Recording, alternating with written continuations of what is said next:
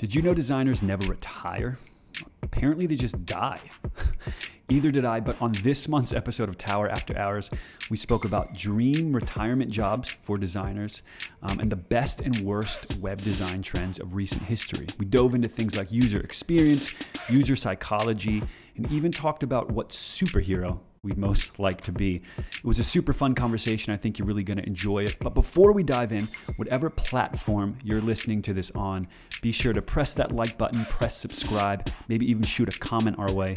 We always love to hear from you. We love the interaction. Thanks so much. Enjoy.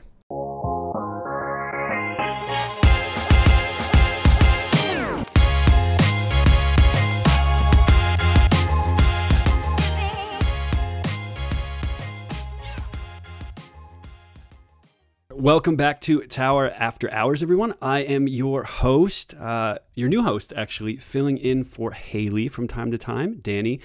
Today, we're going to talk about the best and worst web design trends of relatively recent history.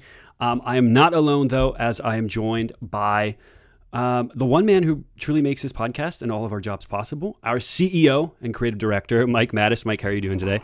Oh, I'm doing really good. Now I feel like all honored and things. So. Yeah, no kidding. How do I follow that? I don't know. I meant every word. And I'm reading our titles from our website, so I hope to God they are correct. Also coming at us from the great state of New Jersey, we have Ali Landino, who is one of our designers. Hi. And we couldn't chat design here at Tower without our art director, David Kimmick. How are you doing, Kimmick? I'm doing pretty well. Yourself?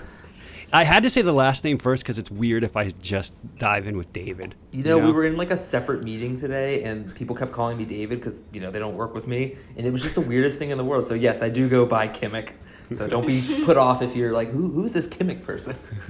Or Doctor Strange if you're going on or off that Strange. meeting that we had today. They all had us pick superheroes that we wanted to be or thought we were. Interesting. So, yeah, and you were Doctor Strange, Kimmick. Oh, of course. Ali, what would you be? If you had to pick? Spider-Man. That's a good one. Yeah. I just feel like Superman or Batman, right? Superman because it's like not fair if you're him and he's just so great, unless there's kryptonite around. But Batman's cool. I feel like that's such a min-max. Like I either want to be like a dude who's rich or God. Yeah, right. That's true. There'd probably be a lot to talk about, maybe like design with like Batman's whole getup and everything, but we'll save it for a later time.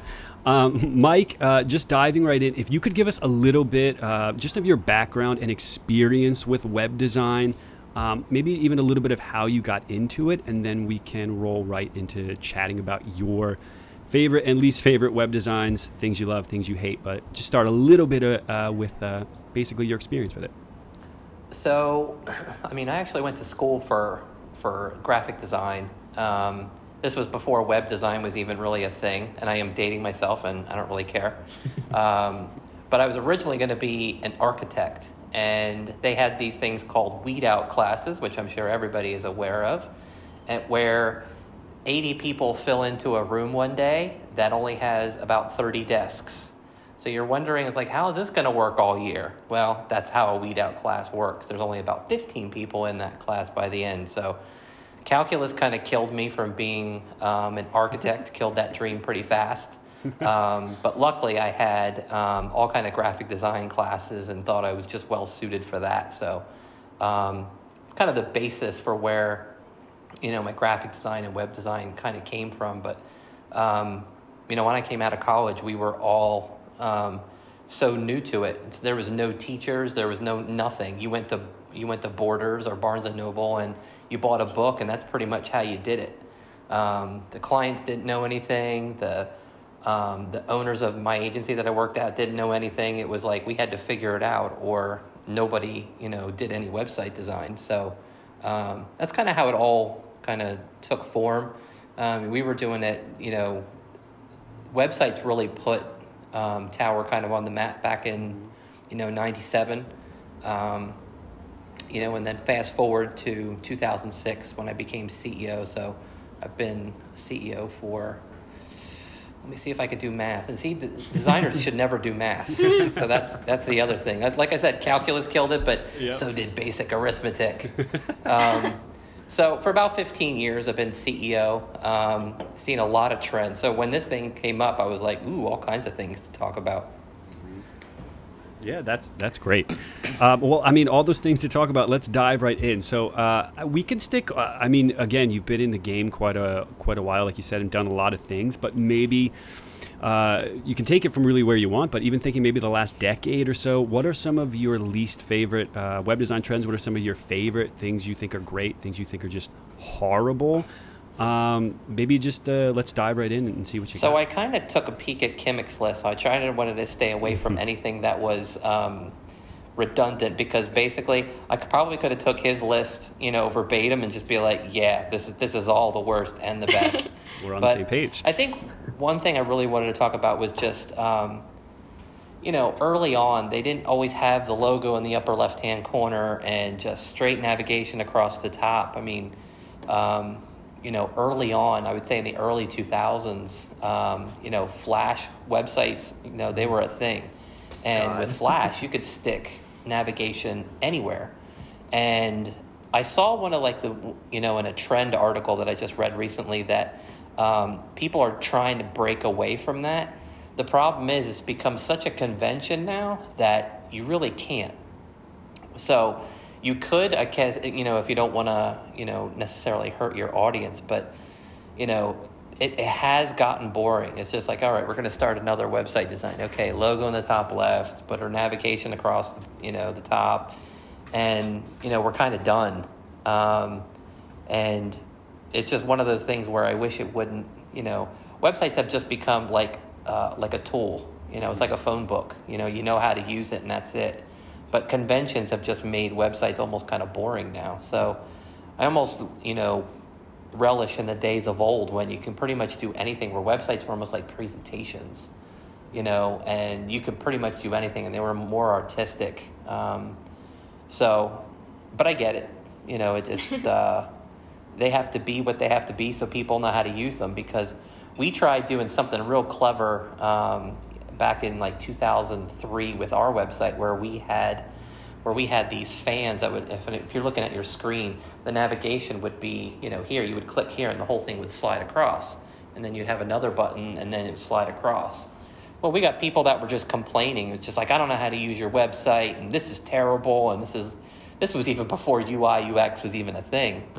It's like, I don't know how to use your website. Why do you have to make the navigation so hard? So on the next website, we just pretty much, bagged it and put the logo on the left and the navigation across the right. So it's one of those things where you want to do it, but as a designer, you're kind of conflicted. Do you leave your audience behind, or you kind of keep on going? Interesting with that, because I feel like that sort of falls in line. If you think about a car, no matter what car you get into, you know where to put the key, if it even needs a key. You know where the speedometer is, you know where the gas tank meter is, you know where everything is, because cars are all designed. There's certain things that become ingrained and required, and I kind of wonder if that is what has happened to site navigation, is it needs to be at the top, it needs to be across the top, it needs to be at least somewhere there. And it's interesting because that doesn't mean that you can't break it and make it better, but it definitely means that the next idea to change it has to be a hell of a good idea. And it has to be pretty intuitive, stick the navigation anymore. What's that? What's that, Ellie? I said it has to be still pretty intuitive, it can't just be all of a sudden on the bottom. It needs to be somewhere similar. Yeah.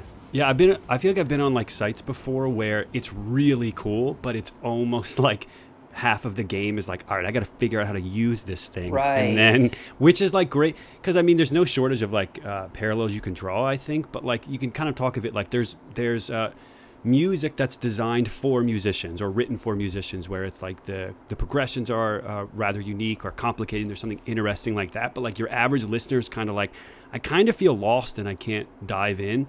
So it really, and then things can become formulaic, right? And then people's critique is oh, it's the same 4 chords over and over again. I don't like pop music, but Kimmick, to your point, there is something to, things can become stale, but I think to knock something off its pedestal, you have to have something really good replace it, not just like Ali was saying, we'll just throw the logo at the bottom, or throw the design navigation at the bottom or something. It has to you could, I guess that's the kind of the interesting part of design there, and is going, okay, how can I break the rules a little bit, but still keep it rather intuitive and something that is useful and a tool for people, but that is beautiful and that is a presentation. Yeah, I think the other, and to kind of use up the rest of my time here, I'm just going to focus on the other worst one. The worst ones are just funner than the fun. Always true. It's a good thing I don't write all the copy here at Tower.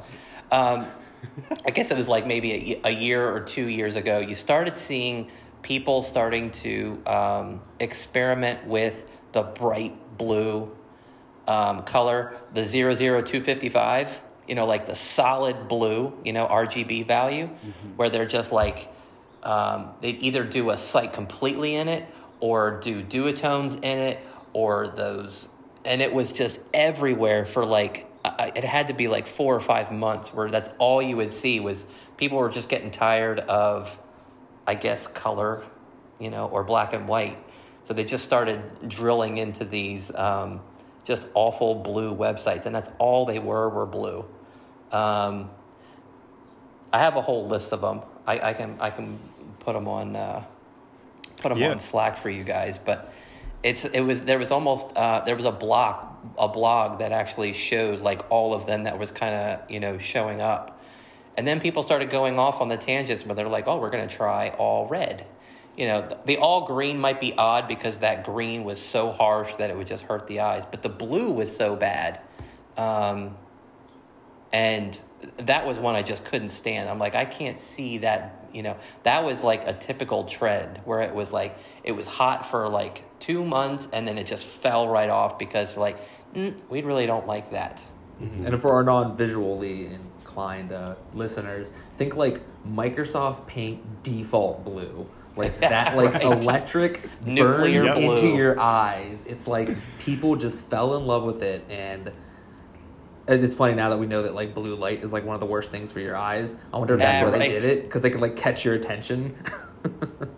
Yeah. I mean, that's a great point, because I still feel like I see blue websites pop up all the time. I was actually having a conversation with somebody about that this past week.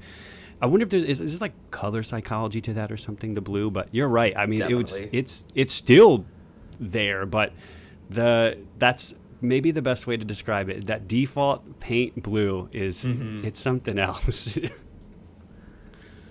Yeah, there's a ton of psychology related to colors and fonts. Like just in general, like design is like pretty tied into psychology. Do you like, so real quick tangent, it won't be too long, but when you are designing something, so when you're choosing color or you're choosing fonts, that sort of thing, is that something that's conscious in your mind, like based on what you know of the audience you're designing for, like that client or that client's audience? Or is that something maybe you like come back to, or it's just sort of subconscious? But like that whole, like the psychology of fonts or colors, like have you guys consciously used that in your work? Or is it just something maybe that is like more natural at this point? I think it's definitely, that's one of the hardest stages, especially when we get into brand work, is like, what is this color story? Like we were dealing more with this client that was more like down to earth, works with, construction people, maybe a little bit rural, but they still go into the city. So like we were like, well, let's go with this hunter green and this hunter orange. Like subconsciously they connect with that already. It's a color they recognize. I won't drop any client names, but I think you guys know which one I'm talking about.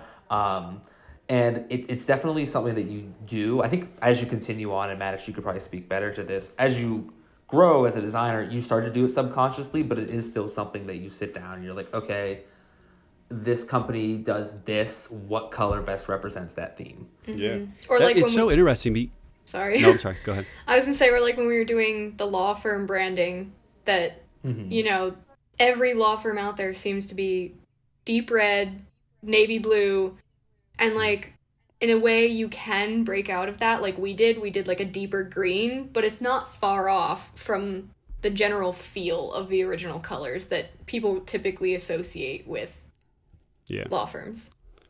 It's so interesting because, like, obviously my role here at Tower, content marketing specialist, do a lot of writing, and it's like that's obviously a purposeful thing for us, right? Like, what's this client's voice? What are their tone? How can we channel that with like how we're writing the copy? And I guess I know obviously that like that sort of mentality is in each aspect of an agency, but the different way it plays out, and in this case design, is pretty cool. And it's not something that like I necessarily think of. So that's actually good stuff.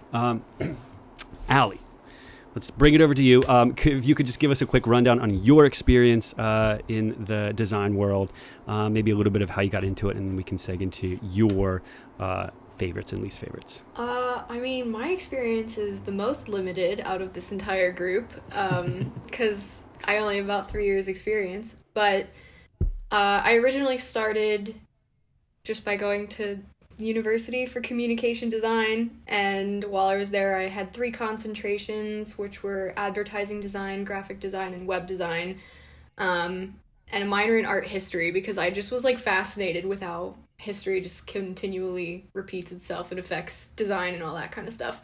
And then my first job, I was working mostly on augmented reality and websites and stuff like that, and video game design actually. And then, you know, Mattis kind of scooped me up and said, come make websites. Because my real passion was doing websites. Like, that was, I wanted to do more websites. I didn't really want to do as many video games. It just wasn't an industry that I was super passionate about. So, yeah, that's my experience. Yeah, that's super interesting. That's cool. I did not know that. All right, well then let's roll into what do you love and what do you hate? But what are your best and worst web design trends in your opinion? Oh my god, one thing that I genuinely hate is paywalls or anything where you need an account to view content. Yeah. I think 100%. like, if I'm able to get access to the link to it and access the page, why can I not view the information on it? I get why. Like, they want to make money, they want to get emails, they want to send emails to people, but I just still think that it can get really annoying, especially when they let you read like 4 paragraphs and then all of a sudden they're like, sign up for $5 a month or something. And then it's like, oh, now I gotta go Google this article and see if I can find it somewhere else and find the real story on it somewhere else. And I hate that, and pop-ups, like, specifically. There's some really good ways to do pop-ups, but most people don't do them right, and they do them too often. Like, I know on a lot of clothing websites or anything retail specifically, every page you open, it seems like there's a pop-up coming up. And it's just a lot of extra clicking. And then it says get your 15% off coupon. And then the only way to X out of it, it says, I don't want that coupon, which is so, like, harsh.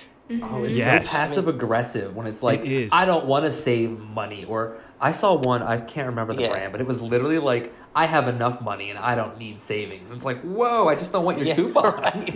Yeah, I mean, that's like a I whole don't need thing you for flooding my psychology. email every day. That's like a whole psychological thing right there, is like the way that you write the copy and design that pop-up can force people into feeling guilty about not doing something. And I just don't like that.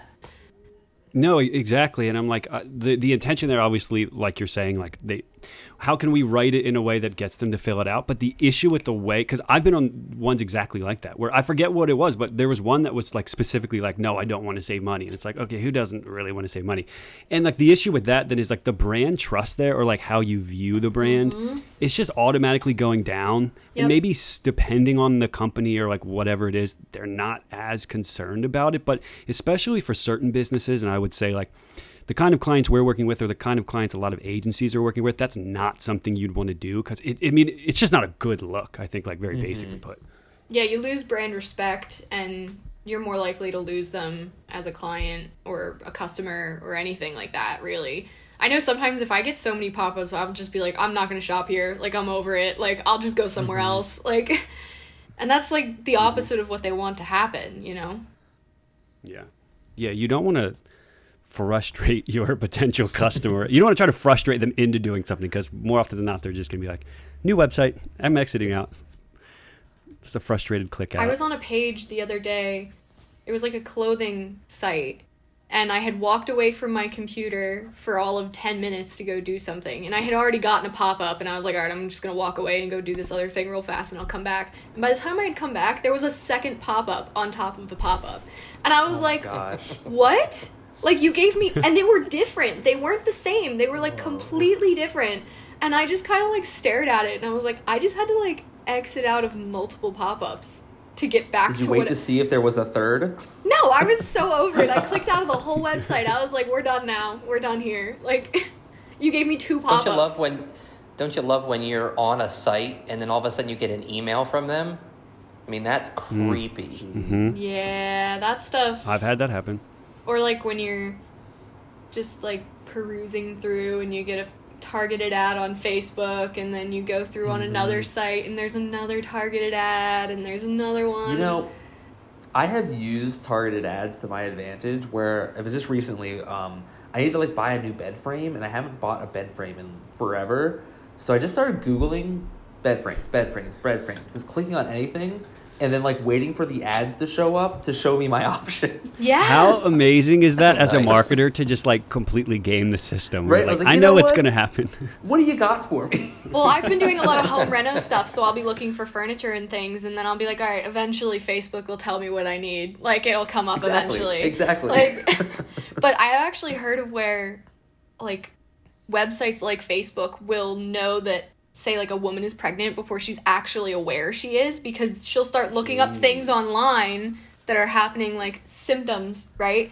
And then the internet will compile that and say, these are symptoms of pregnancy. Here's baby cribs. Here's baby my bottles. God. And like there is a whole study now out on like how the internet can like predict things in your life, basically, just based on things that you're progressively doing. And then like this woman was like, Facebook knew before I even could tell. And I was like, that's crazy. Like, that's absolutely crazy how those algorithms can work. It knows. I don't like It just it. reminds me of that like episode from The Office where like a GPS takes him to like the pond, right, or whatever. It's like it knows. It can't. You know, like, that's how I feel when I'm on the internet. That's well. Okay, Kimmick. Let's bring it over to you a little bit. If you could give us a brief background of your experience in design and as our art director, how you got into your design life. Sure, yeah, I'm sort of the middle child here, so I've been here not the least, but also not the most. But I have about 9 years of experience. Similar to Mattis, actually, in high school, I was all set to become an architect as well. And then when I found out you need to, like, it was, you know, I feel like it's a common thing that happens, to be honest. But as soon as I found out that you needed to, like, calculate the amount of nails in this structure, and that you didn't get to be that cool designer who crumples up a piece of paper and says, that's the building, until you're, like, in your 60s, I was like, you know what? No. I think there's a big thing, this is a completely different tangent, but there's, like, a big thing where I think the allure of being an architect is very different than what being an architect is. That's got to be true, because I have kind of felt the allure to be an architect with zero idea of really what it entails. But I You know feel who like it's I maybe blame? a thing. I blame Ted from How I Christopher Met Your Mother. Nolan, because Christopher Nolan makes architects seem really cool. In all of his movies, there's always either someone called an architect or there just is legitimately an architect there. Yeah. And it's like, oh yeah, I want to be in a Nolan movie. Anyway, see, look, we're back on Batman. Anyway. You wear like a cool blazer or something, yeah, and then you like Right. crumple up the paper like you said, but there's You have expensive more to it than that. pens. And Where like, was the architect in Batman? Not in Batman, but in Inception. I know that was a big one because that was a big formative movie. Like, Now you know. that guy was cool. Yeah, right, exactly. he had a and I cool feel like job. there had to have been at least architectural models and stuff in Batman, because Christopher Nolan loves architecture and stuff like that. But when you realize you don't get to design skyscrapers, you're designing people's pool sheds until you become real famous, and then maybe you get to do a skyscraper, and it's like, oh, what else is there? So I ended up going to school for graphic design. Fell in love with it instantly. It was sort of that like desire to create little stories visually and like have this like little ecosystem that you kind of just build. I just love that aspect of it.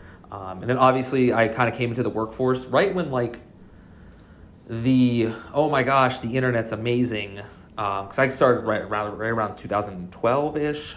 So right after that, like the internet's amazing. What can we do with it? To when it became more of a marketing tool, and it was like right at the point where it had reached its maturity, and now people were really utilizing it. So I sort of saw that, you know, obviously in school and growing up as a kid, the internet was just this fun playground, and then jumping into the market and being like, no, this is how everything's going to be done in the future.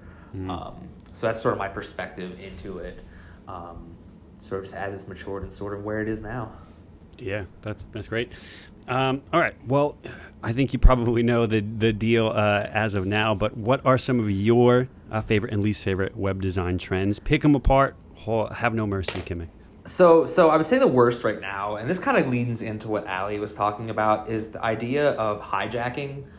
These are the websites that scroll for you, the websites that play sound when you go onto them, the ones that autoplay a video that's somehow 10 times louder than you knew your speakers could go. Yeah. It even kind of goes into like the pop-ups, subscribe to read, things like that. The like hidden X's where you'll get an ad and the X will be over the darkest part of the photo, and they do that on purpose. And it goes into this idea, this concept of, it's called gray UI. It's not quite black hat, it's not quite white hat, it's not good or bad, it's gray.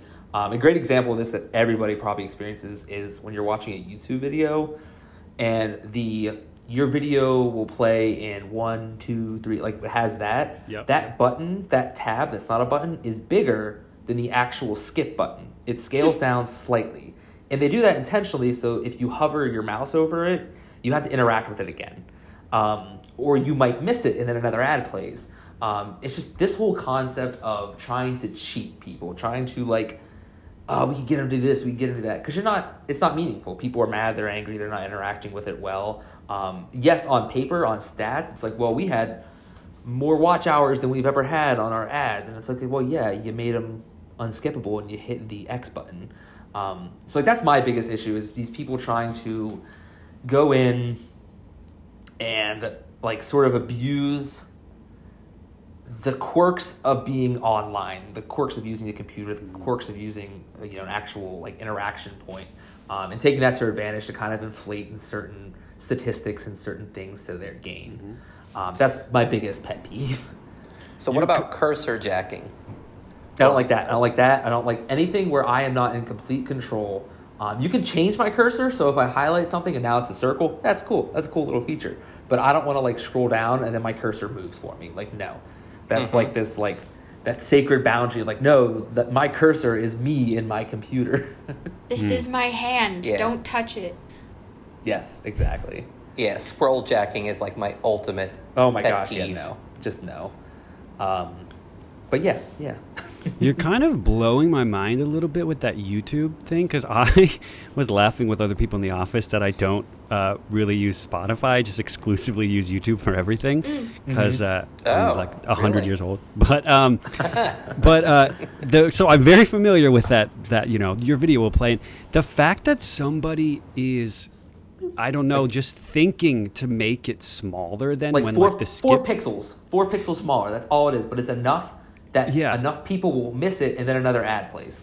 It's so like, I don't know if nefarious is the right word, but like, you know what I mean? It just feels like, well, you said it kind of like it feels a little bit maybe like you're abusing somebody's control or like their journey on the internet and like what they're doing, which especially if you're somebody who has like been using the internet from like, I don't know, like the Wild West days or like what you were saying when like the internet was a kind of, I don't know, this world that we're exploring, like this is a brand new, like really crazy thing.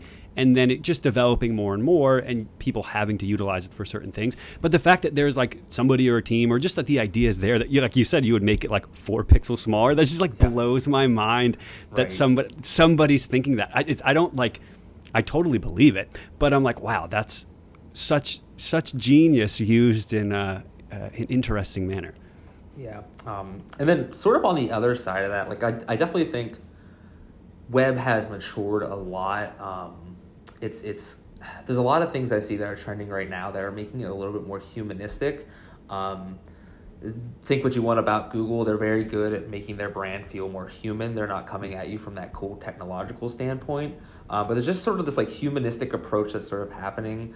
It's kind of doing a couple things. I think one of the things I called out was like this push towards warmer colors to kind of piggyback off of Madison, that electric blue, this warmer palette that you see more often where it's like, it's not a white background, it's a tan background, or even just an off gray. It just feels better. It feels more inviting, less like you're looking at a spreadsheet, even though spreadsheets are the best. And then, this is sort of overall consideration and emphasis on mobile as well. This is something that we at Tower are even doing, this sort of mobile adjacent design where, if you'll recall, Allie, you might not remember this. Maddox, you'll definitely remember this. You used to have a mobile version of your website and a desktop version, and they were that had different code. You had to update one and update the other. Yeah, we call them M dots. Yeah, because it would be M dot and then the URL. Right, and so then like m.jcpenney.com. Right, and then like as soon as like Apple kind of pushed the envelope by making your phone just a screen, it's like we can't do that anymore. So like this whole move towards responsive design as well has just been great. I think it's funny because I think mobile design is sort of where design was 10 years ago for web design, and that it's still in its infancy and there's still things trying to be figured out. And like, where is that middle ground? Do you design just for mobile? Do you design just for desktop? Do you meet in the middle? But I think it's definitely going in a good direction. And like some mobile experiences, there's some websites that I use. I won't use the desktop version. Like I will not go to because like, I like it better on my phone. Agreed. I feel the same way. I think actually Reddit is a great example of that, as much as people hate the Reddit app and various things like that. But Reddit in browser on my phone, I like better than on a desktop. And I think it's one of those things that can be interesting because it's like, it's so different because it's literally like on your laptop, you're at 16 by 9, so your standard ratio. But it's not that your phone is 18 by 4, that's an improper fraction, but whatever, 18 by 4, it's like, no, it's flipped, it's 9 by 16. So it's literally like the exact opposite of what you're used to, and it's just so interesting to see how we've adapted. And it's one of my, and Allie, you might have something to say on this, is one of my favorite parts is translating designs to mobile. It's fun to see how that puzzle piece, how that thing works. And then also to drive our developers crazy and do something ridiculous. Yeah, I was going to say, I don't know how you think about it when you're designing your desktop stuff, but like when I was in college, they taught designers how to code. So like they actually made us learn how to code our websites, and when we wanted to submit our websites, we had to submit the coded version, not the actual design. And so when I'm designing stuff for desktop, the whole time I'm like, okay, is this going to make sense in code when it transitions and when it scales, and like, is the order that I'm putting things in mobile going to make sense or be really easy for developers to do? Because like, you know, you can reorder things when you stack them, but is it the right way to reorder them, or is this like gonna really screw up the code and make it kind of glitchy, like that kind of thing? So I don't know, like that's how I always go through. I'm always thinking of how things are gonna stack.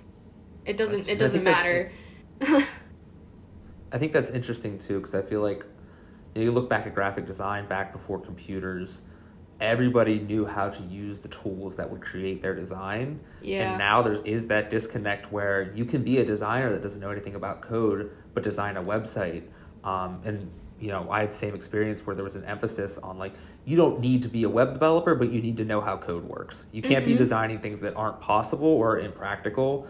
And I think that's sort of what is leading towards this sort of better designed websites, is you have these people who take into consideration how they're actually built, because you can have a beautiful design, but it could just not work. It could be something that crashes on half the browsers or only works half the time, or as soon as you move one element, the whole thing falls apart.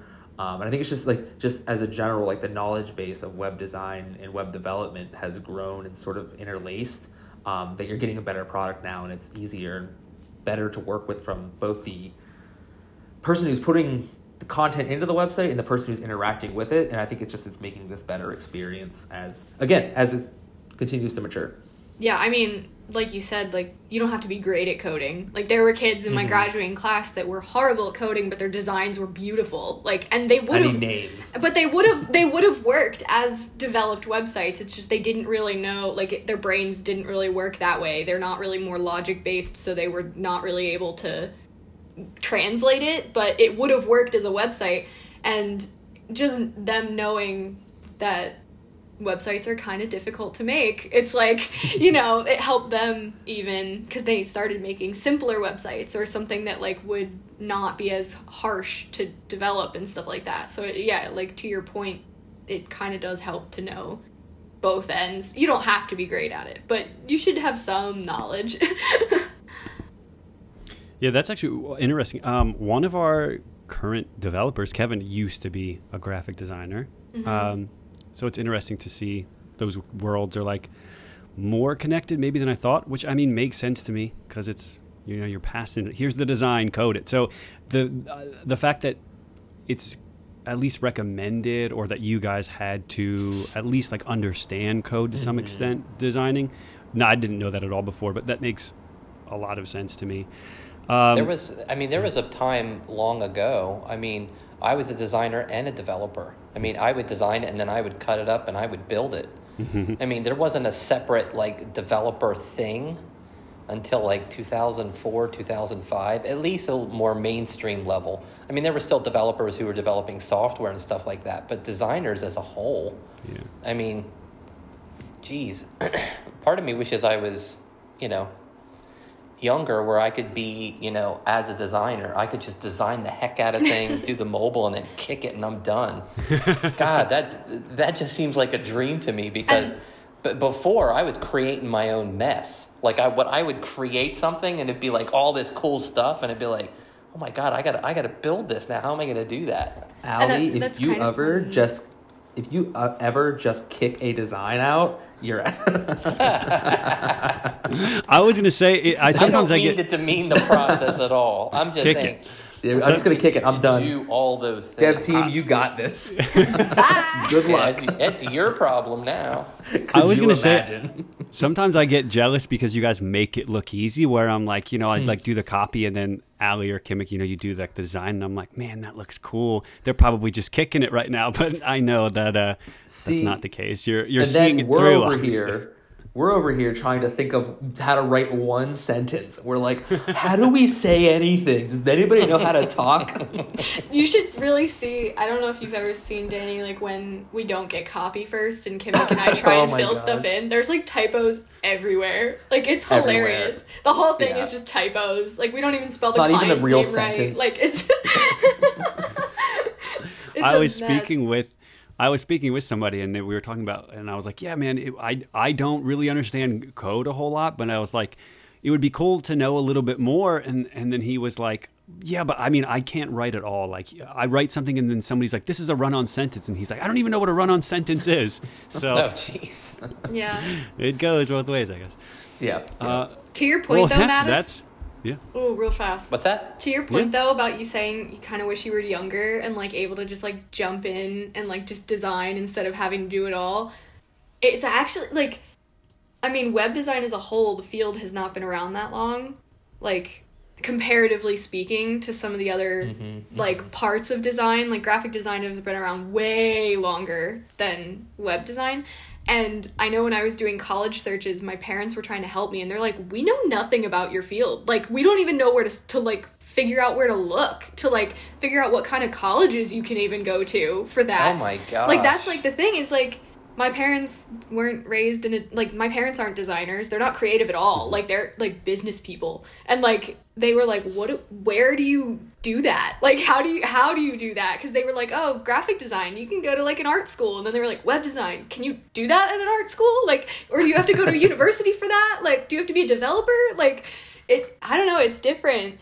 And then, the people that are art directors or creative directors, like you guys, you were there in the beginning. So it's like, you guys created this stuff. And it's like, and I'm just like learning from everybody else and I'm absorbing. Like, do you know what's funny? Because the hardest website that I ever designed was the last one that I did, which was the Tower website. It was just the hardest thing in the world because you're trying to design for yourself, not necessarily for your audience. And I know that sounds backwards, but especially because I'm like, oh, the way Tower's going, I'm not going to be doing this. So I just poured myself into it. But I was here, seriously, 10 o'clock, 11 o'clock every night for like 2 months solid, just jamming away. Like, nope, don't like that, crumbling it up. And then I brought all the designs and I sat them up back here. And I gave people version 1, version 2, version 3, and they murdered it. And I was like, oh my God, not only do I not have, a direction, they didn't like any of them. So, and I think what happened was, and I learned that I overproduced it. I put too much into it. They were too detailed. They were, like I said, they had too many elements in it. I tried too much. The developers were like, forget it. We're never going to be able to build that. And, so it just goes to show that, even during the course of your career, you're still going to learn what to do and what not to do, even on the last website that you ever designed. Mm-hmm. Yeah, that's great. Well, I mean, lots of great things in there. Before we started recording, I was trying to think of some fun questions to ask to kind of wrap this thing up, but I think I know the direction now. We were chatting a little bit about this. But current roles aside, I was told that designers never stop designing. They're just going to like die designing something, right? And then Kimmick said, and then in the afterlife, he'll complain that the font on his tombstone is off, or, not to his liking. Kimmick. They're true. So question for each of you. Again, barring current roles, your sort of dream retirement job in the design world, what would it be and why? And anybody can go first.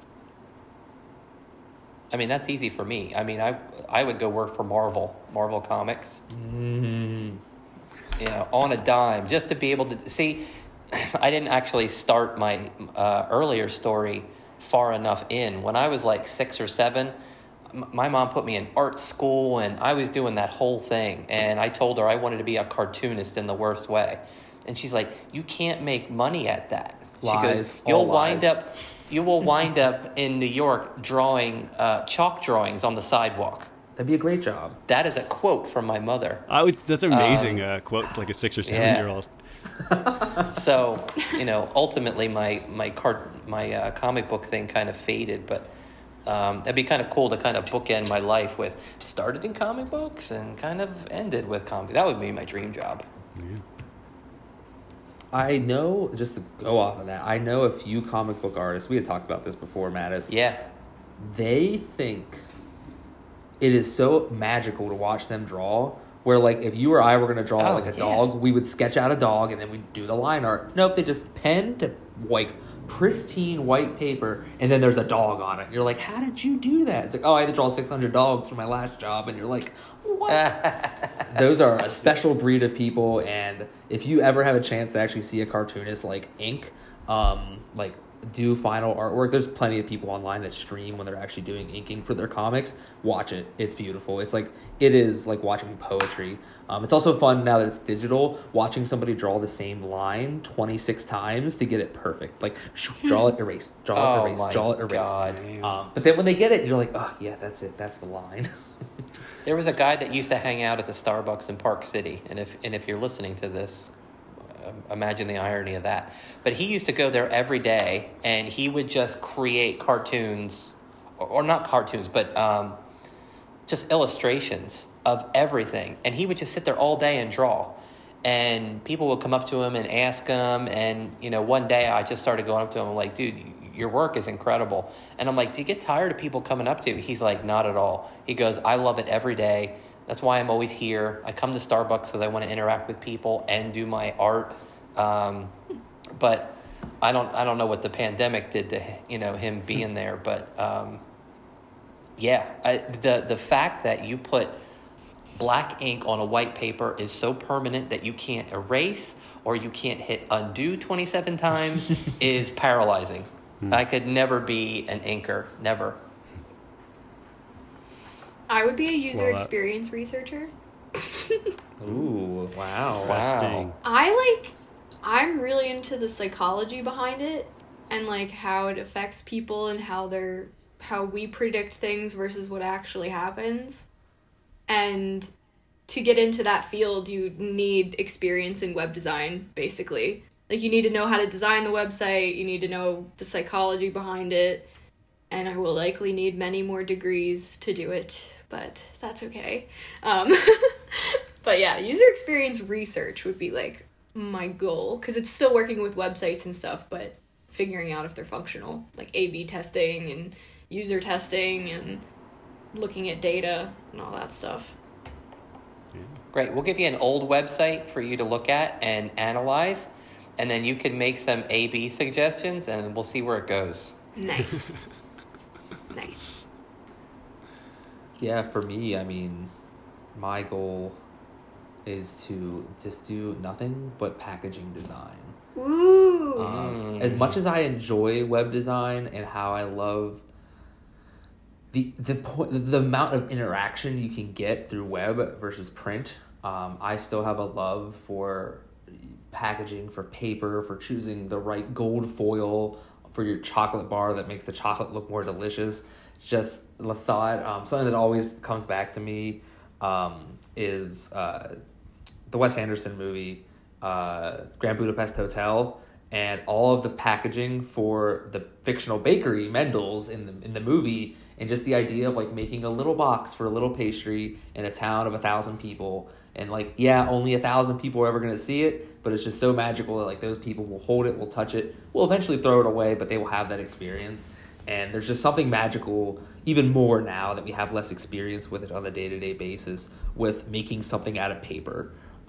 Like even like little things, like if you look at a DiGiorno pizza, the UPC on the back, the code is in the shape of a pizza peel. And it's like those little things, those little details, deciding where to put the little pull here tab, like deciding like what happens when you open a box. I recently bought a couch online, and like they had screen printed a design on the inside of the box. You didn't see it until you opened it, and like figuring out that experience, that 3-dimensional space. I think there's still a lot of value in it, but it's just, it's sort of like, it's so tactile and so much fun, and that sort of thing just seems enchanting and fun. And of course, if it was my actual job, it'd probably be stressful and horrifying. But you know, the dream and the romantic notion of it is sort of I'm in my 60s, I'm in my 70s, and I just want to putter around some shop and fold paper all day. Definitely beats a plastic bag from Amazon, that's for sure. That's true. That's true. Well, that is great. Thank you, everybody. And thank you, everyone, for listening. Check us out on SoundCloud. Listen to us on Apple Podcasts. You can also find us on towermarketing.net. Thanks for hanging out with us as we talked the best and worst web design trends.